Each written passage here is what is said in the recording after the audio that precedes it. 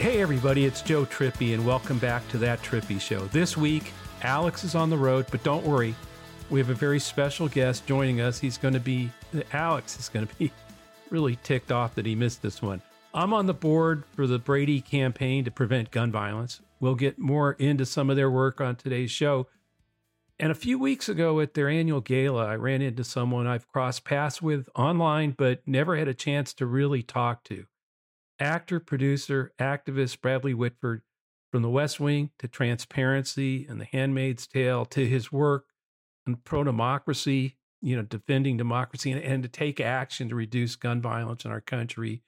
I have long admired Bradley Whitford, and it's just an honor to have you on the show today, Bradley. Well, thank you, Joe, but you should aim higher. No, it's okay. Look, I really just want to have a back and forth conversation about, what's going on in our politics and in the country right now. One of the things that I've always admired, though, is is not just, the roles you've played and the impact that the shows that you've been involved in have had, I think, on the country or wake people up about things, but also that you've used your platform to advocate hard for issues that you believe in. Gun violence is one where we've connected. But I wondered, how did that happen? I mean, did you wake up one day and say, hey, I got to say something? Or were you always like this? Or I was raised in a Quaker family, and it was sort of pounded. Sunday school was about, reforming the prison system. The idea of faith was always some sort of fight for justice, or it was meaningless. That was part of my family. My brother, I saw that. My dad was an odd duck. He was a progressive Democrat who was in a Republican world of businessmen. I'm very proud that my dad, I didn't realize it then, but in Madison, Wisconsin, he was.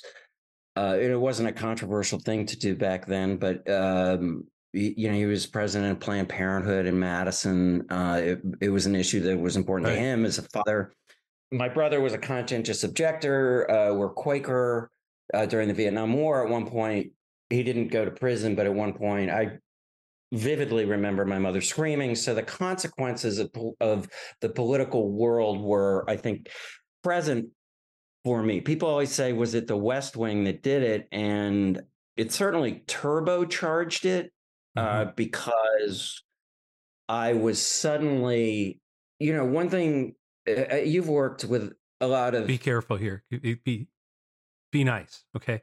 Be nice. No, you've worked with a lot of people in politics, and it's easy to be cynical about politicians, and certainly in show business, they were either treated in a sentimental, heroicized way, or they were a joke. Right. Yeah. And West Wing tried to present a clearly positive but more realistic sense of that, and people in DC were thrilled, right? Yeah. To be heroicized in a way that, lawyers and doctors are. It had never happened. When West Wing, the whole idea, when nobody thought West Wing was going to be what it became because political shows didn't work. Right. Which I always thought was crazy. Now we see that all different genres of political shows work. The Macbeth version in House of Cards, the pulpy version in Scandal, the aspirational version in the West Wing, Veep, one of my favorite shows of all time.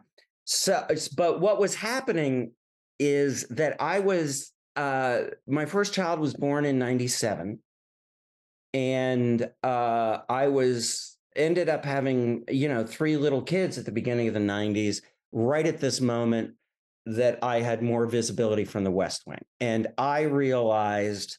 It goes to something that I feel very strongly about. And this may seem odd coming from me, but I think I spoke a little bit about this at the Brady thing. I think the reason we are at this treacherous moment where minority rule in terms of issues like choice, access to health care, climate, guns. We're at the mercy of a minority of radical conservatives who we need to learn from, because I think they understand the truth, which is that politics is the way you create your moral vision. We on the left tend to think, I'm not talking about heroic Americans like political consultants like you, Joe, Right. but Yeah. we on the left tend to think that it's what I do, that it's culture that creates your moral vision. And we tend to abdicate our connection, especially to local and state politics, awareness of the importance of the judiciary. And I always say that the West Wing won't help you if you had a pre-existing condition. Handmaid's Tale, big hit, won't help you if you're a rape victim in Ohio Right. right now. You need, it is, and I'm not diminishing the cultural importance of the power of culture to create a moment, but we tend to not follow through. We tend on the left, let's look at the gun. Look at the gun issue. How Right. many shootings? How many shootings do we have to see? You Right. know, finally at the school shootings, it wasn't even us. It was the victims of gun violence, those Right. kids in Parkland who had to create one of the greatest, one of the largest protests ever. And we'll do the diagnosis, which is absolutely important. The march. It took us seeing, George Floyd. We'd seen African American after African American being shot in the back. That didn't do it. Suddenly, we're summoned by the raw horror of this.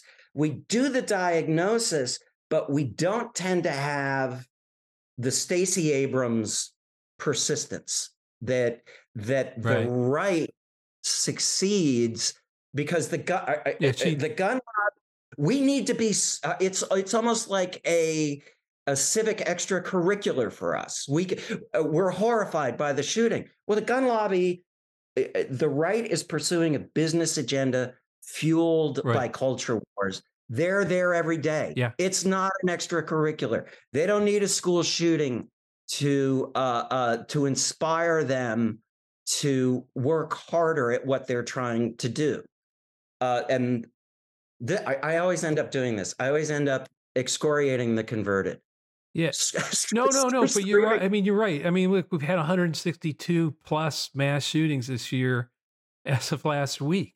And again, that'll people want to do something. That's why I wanted to ask you specifically, how did you get involved in the Brady campaign? How did you get connected there? This is where, just so you know, as I said, and we entered the show, they had a gala last week or a couple of weeks ago, and Bradley was there, and I couldn't believe it. I had to run over and talk to you because I wanted to ask you to come on the show, but I didn't understand. I don't have much.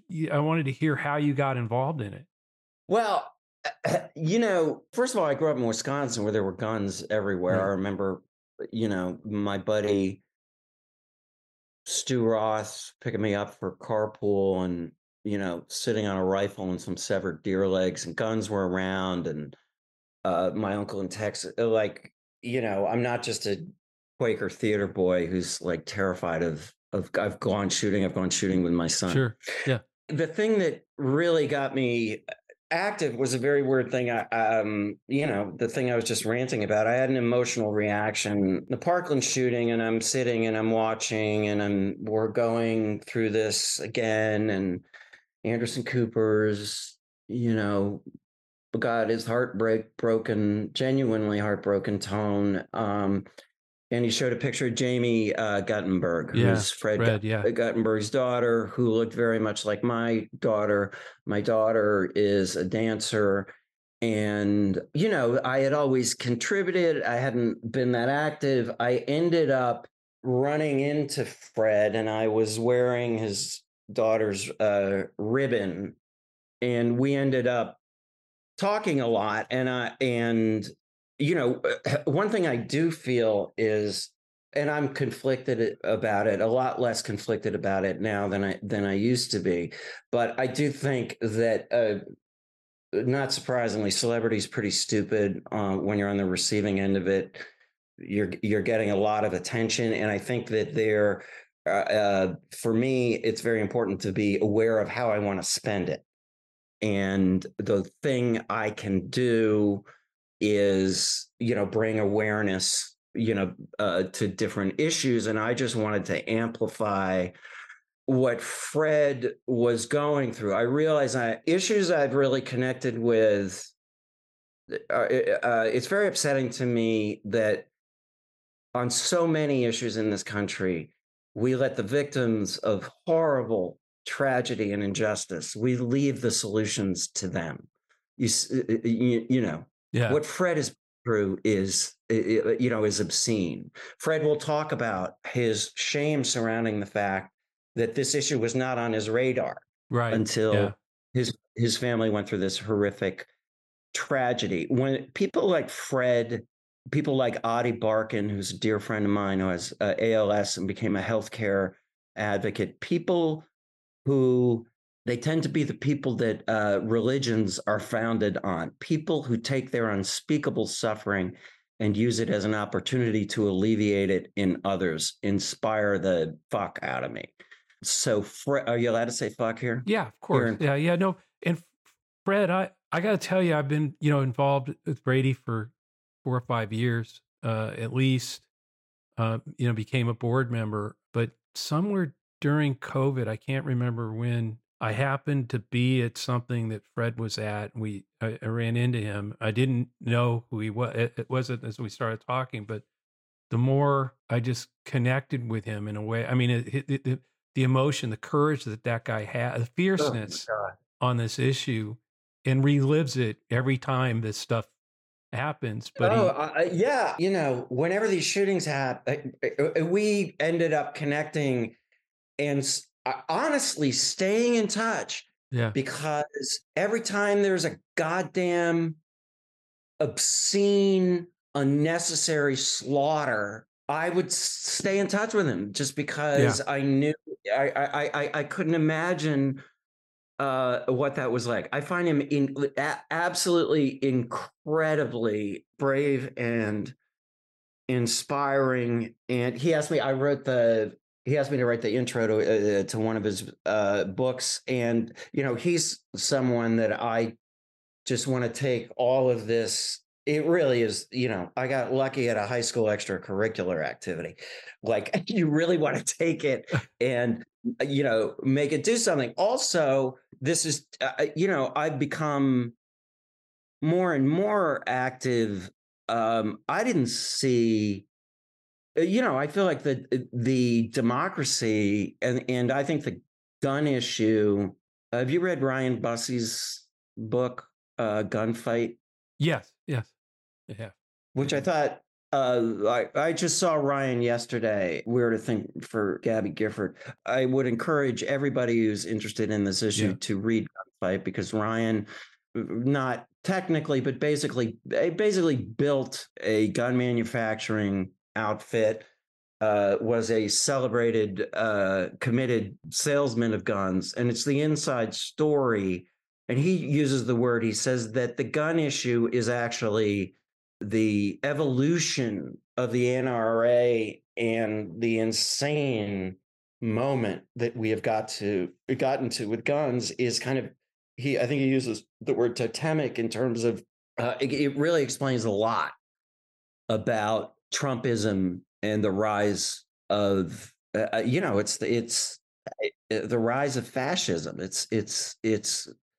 I want to know where like, I'm at this very weird place where politically I am bewildered by their incentives. They seem to be doubling down with their extremity in order to fire up their base. Right. Yeah. So what they're doing is very disturbing, which gives me hope politically, especially in the wake of the Dobbs decision. I do a lot of stuff in Wisconsin, which I want to talk to you about. Yeah, absolutely.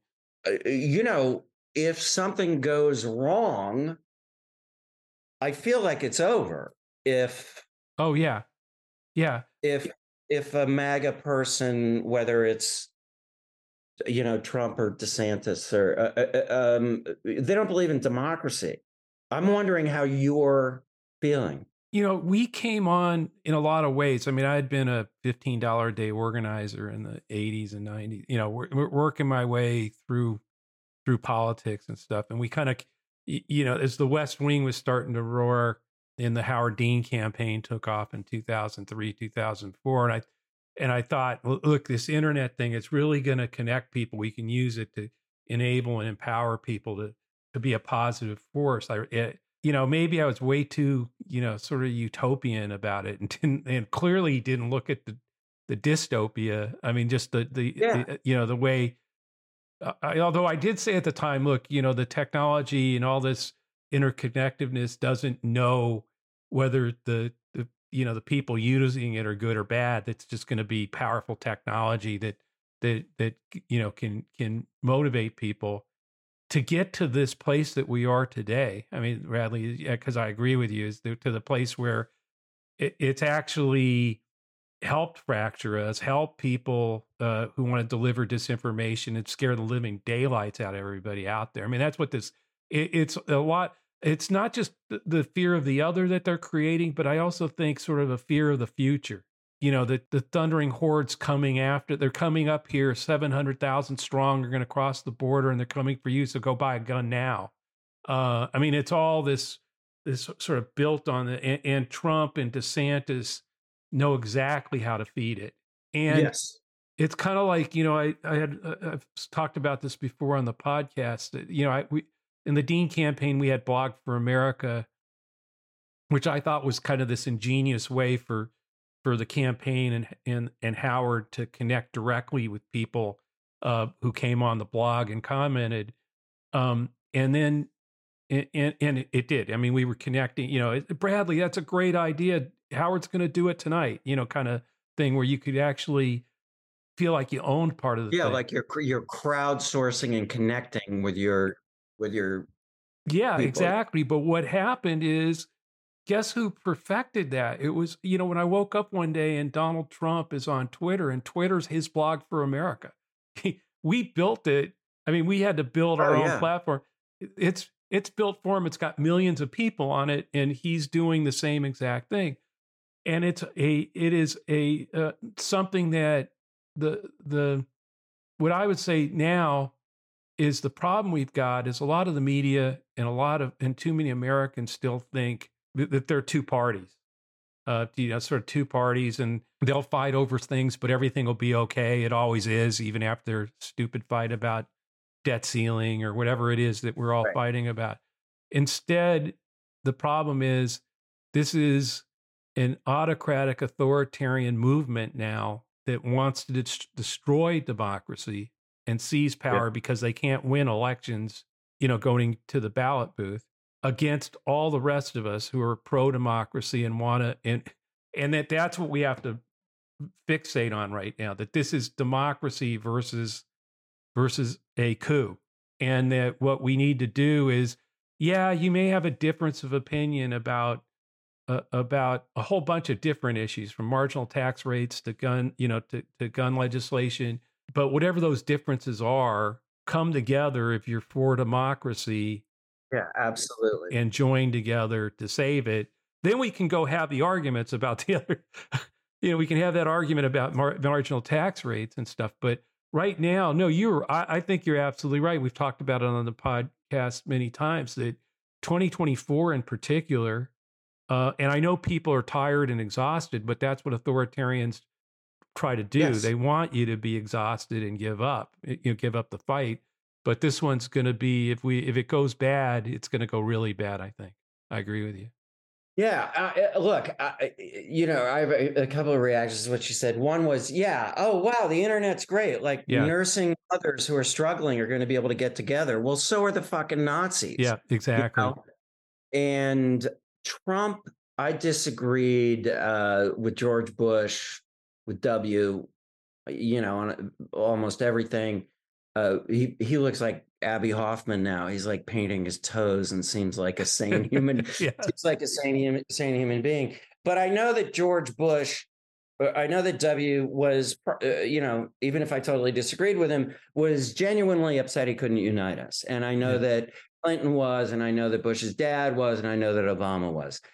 Donald Trump never wanted to unify us. And what is unprecedented is you can always stoke most politicians, their desire to be responsible exceeds their pathetic, God-sized whole need to be worshipped. And a quick way to get a crowd going is to stoke fear and anger. Most politicians, I sometimes felt like I would get frustrated with Bernie, who I agree with on virtually everything, because he would stoke anger without giving to me a clear path to how we were going to get it done. And that was frustrating. Now, I can't, I always use this as an example. It's very disturbing to me from my peculiar perch in this sort of showbiz and then activist thing. You can have an affair with an intern in the Oval Office. You'll be forgiven. You can go to war based on false intelligence without a plan. You'll be forgiven. The death penalty in politics is reserved for what I worry about every day. It's being bad on TV. And Howard Dean screamed, and everybody said, "You're get out." Right. Yeah. No pun intended. I'm sorry, go away. It is unforgivable. And we have a guy who, to me, is an obscenity, but is riveting television. Have you ever read Amusing Ourselves to Death? Oh, yeah. Yeah, absolutely. Yeah. I think about that book all the time. Yeah, because that's what he's doing. He's playing right into that. Look, I agree with you. I mean, part of it also, look, it's it's almost 20 years ago with the Dean Scream, but media's changed completely now. I mean, it's just the both sidesism. That's what I mean when you're in a place where the Republicans are going to push us to default because basically with a gun to the Biden administration's head. And by the way, if we do, they know it'll be his administration that presides over the massive job loss and collapse of the global economy, which they will immediately blame him for. And and so they don't have nothing to lose by pushing it all across the line. The press is still reporting this like there's just the two sides. Will they negotiate? The guy who runs Warner Brothers Discovery, I'm blanking his name, who made $250 million 2 years ago. This year he's getting by on $40 million. He said, defending CNN, he said, we're going to cover both sides. Right. Well, there are both sides to every issue, but I am holding a can. Right. There's also truth. What's the old example? If somebody says it's raining and somebody says it isn't, your job isn't to say that. Your job is to look out the window. Yes. Is press's job. And it's a merging of, it's funny because as an activist, first of all, this is a little bit of a detour, but it always makes me laugh. First of all, as somebody who got lucky in Hollywood, surfed on some great writing for a number of years and started speaking out on issues, I'm always accused by the right of being, an out of touch, condescending celebrity.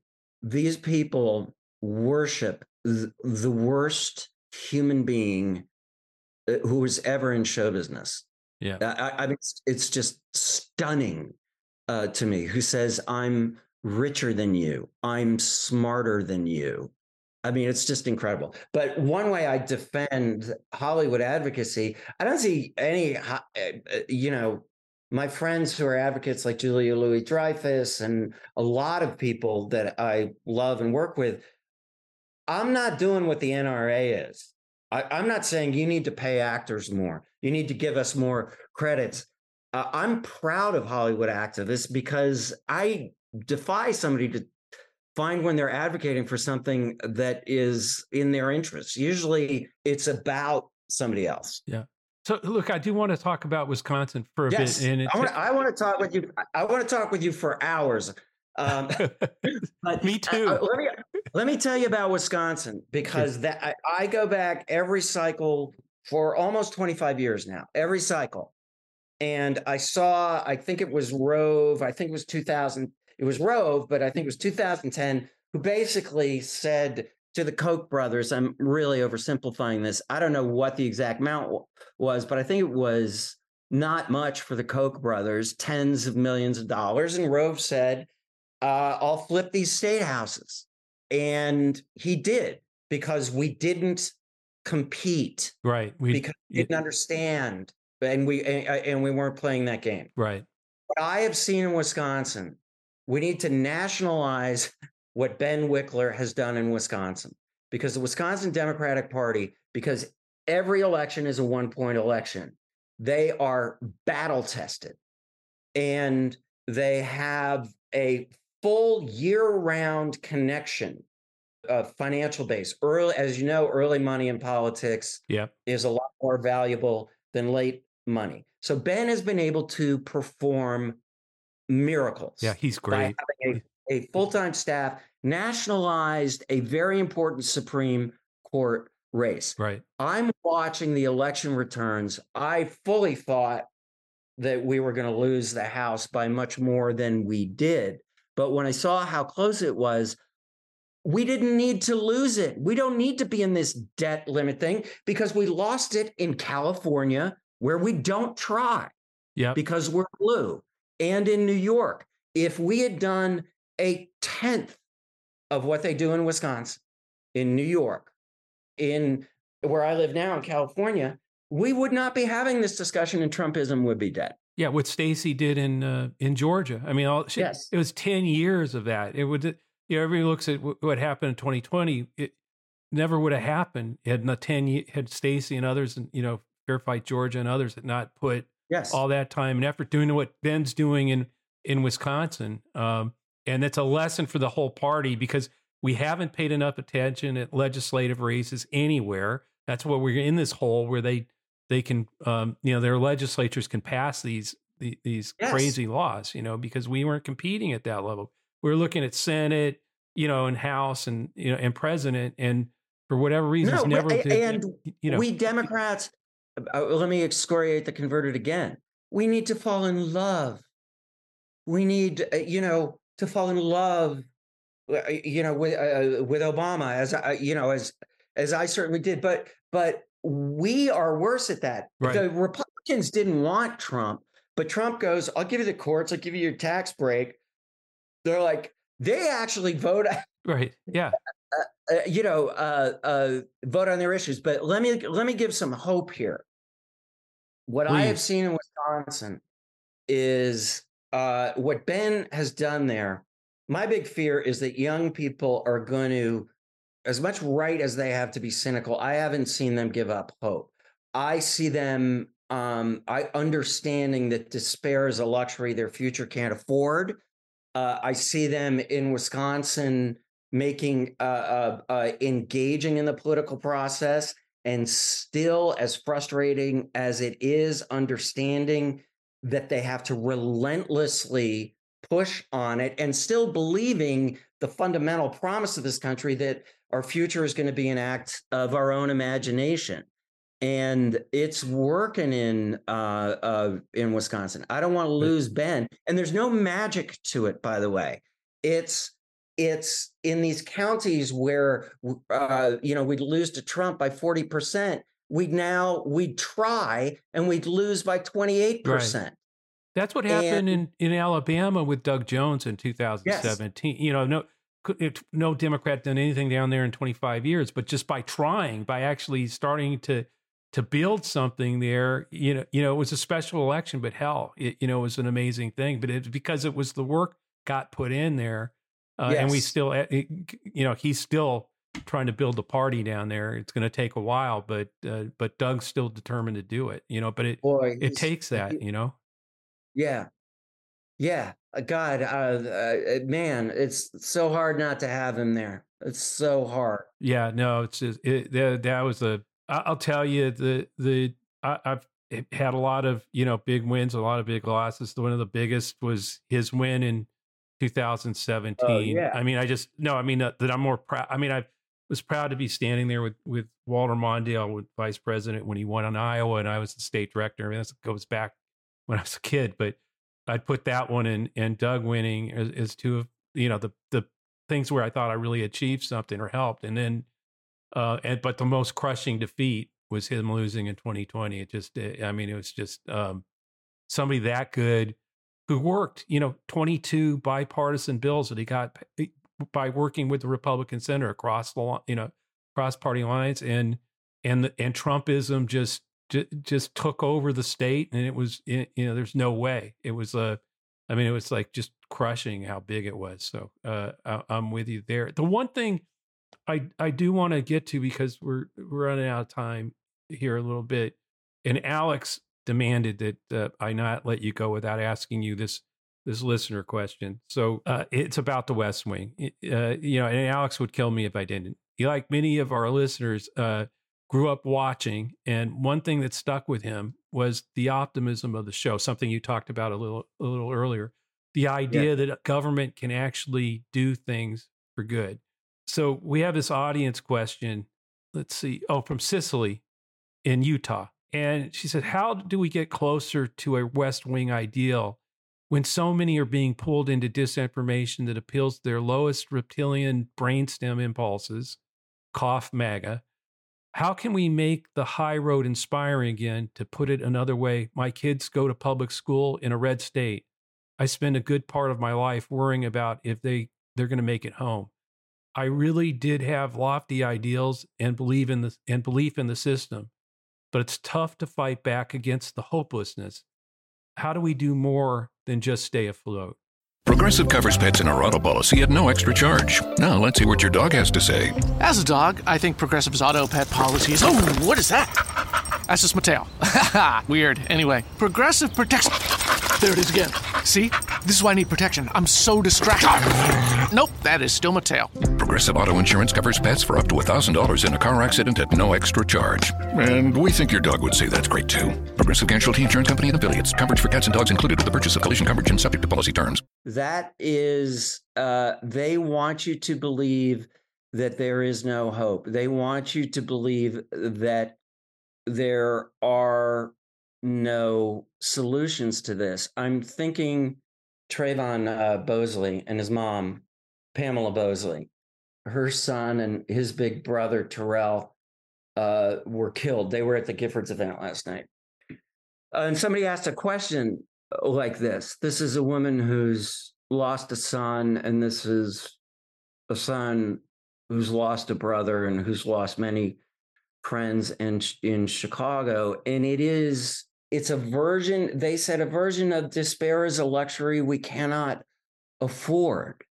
And that if you this is exactly what they want you to think. They want you to think your vote doesn't matter. I actually think I think it does matter. And I think that despair it is a luxury our children cannot afford. And it is exactly what they want you to think. I have this argument with my family all the time, who tend to be progressives, and they're like, the system's corrupt. Well, if you abdicate this, especially right now, you're sentencing yourself to a gulag dictated by the people who do participate. And I know that's not a satisfying answer, but it's the only answer we have. It's what we owe our children. And I would argue that my parents were born, I'm the baby in a big family, and they're long gone. They were born in 1914. They went through the Depression. My dad fought in the war. This battle against racism and inequality and greed and fear of others is a permanent state. And we will always have to fight against it. And I think for someone like me and in our generation, we're kind of surprised by this and get to despair in a way that the people who I know inspire you and deeply inspire me. What we're up against, look at what the great civil rights leaders were up against. Look at their excuse for despair, for inaction. So I look to those leaders in much direr situations. They're people I take a lot of inspiration from, and I think we all should. Yeah, no, look, I think that the thing here is, this is what I find crazy about the MAGA movement and Trump and DeSantis, and this urge, a feeling of fear. It's not just fear of the future of the other; it's fear of the future, and both of those are really un-American. I mean, yes. This country, we never have feared the future. We blazed sometimes with mistakes, but we pioneered the future, right? I mean, at every level, there was never a challenge that we didn't look for, that we shied away from. And so what they're basically saying is, no, the ideals of this country, forget that. People aren't equal. You have to do things our way. And secondly, fear of the future. It's, whether it's China, whatever, the 700,000 people that are going to come across the border and they're coming for you. They're not the best, and, go get a gun. I mean, it's all about that stoking. The thing that gives me the most optimism, Bradley's Generation Z. Yeah. They are more engaged than any younger generation. They, and in a different way, like, I don't know about you. I dove under desks in nuclear raid drills. Yep, me too. But you and I didn't like wake up every 3 days with a nuclear bomb taking out some city somewhere, or seeing it actually happen.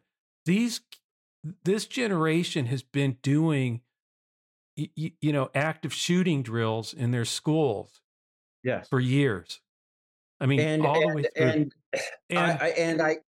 I agree with you, and I've talked with at that dinner tonight. I got to meet Maxwell Frost, and these kids are so inspiring to me, and they're doing a version of what the civil rights leaders were doing, which is, this is what you said, this is what you wrote down, and despite the founding fathers' spectacular blindness. I think we can agree with the spectacular unfulfilled aspiration of this country, and seeing these young people understand that power. And I think part of the reason the right is so crazy right now and extreme right now is they know that the kids are not going to put up with treating the tiny planet with contempt.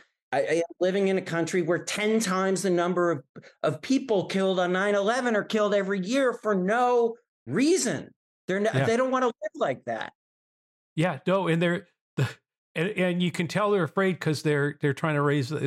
Some of them are actually talking about raising the voting age to 25, or something. I mean, it's the level of like craziness on the other side to stop, please hold back because we know we can't win elections. So let's change the rules and make this happen. But, Victor Shi, who's a Generation Z, I just love following him.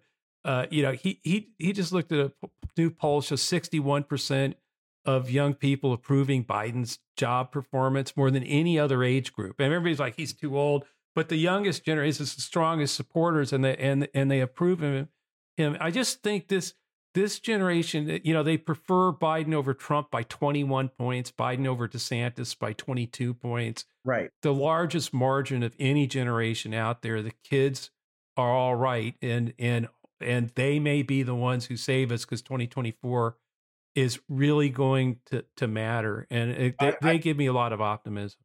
I agree. And I think, and I'm interested in I know we're running out of time, but I think I tortured myself a little watching a little bits of the Trump thing, and just because it's interesting, his tells are, first of all, he started talking about Wisconsin right away. Right. Uh, Yeah. which should I don't think there's, and I'm not saying this because I'm from there. Part of Wisconsin isn't just a mathematical swing state; it's an ideological swing state, which is why it was targeted. There's no more effective involvement or resources politically, I think, than in giving to Wisconsin. The other thing that Trump said was they are extremists. Right. It's all lies. Yeah. They want to kill babies after they're born. They're extremists. They're extremists. The truth is, and our message has to be a combination of an acknowledgement of the truth of their extremism. And I love, and I think Biden is doing this, the unifying. There's a big problem we have had, which was exacerbated with Trump. They have God, just branding, that Right. stupid word. They have God, they have the flag.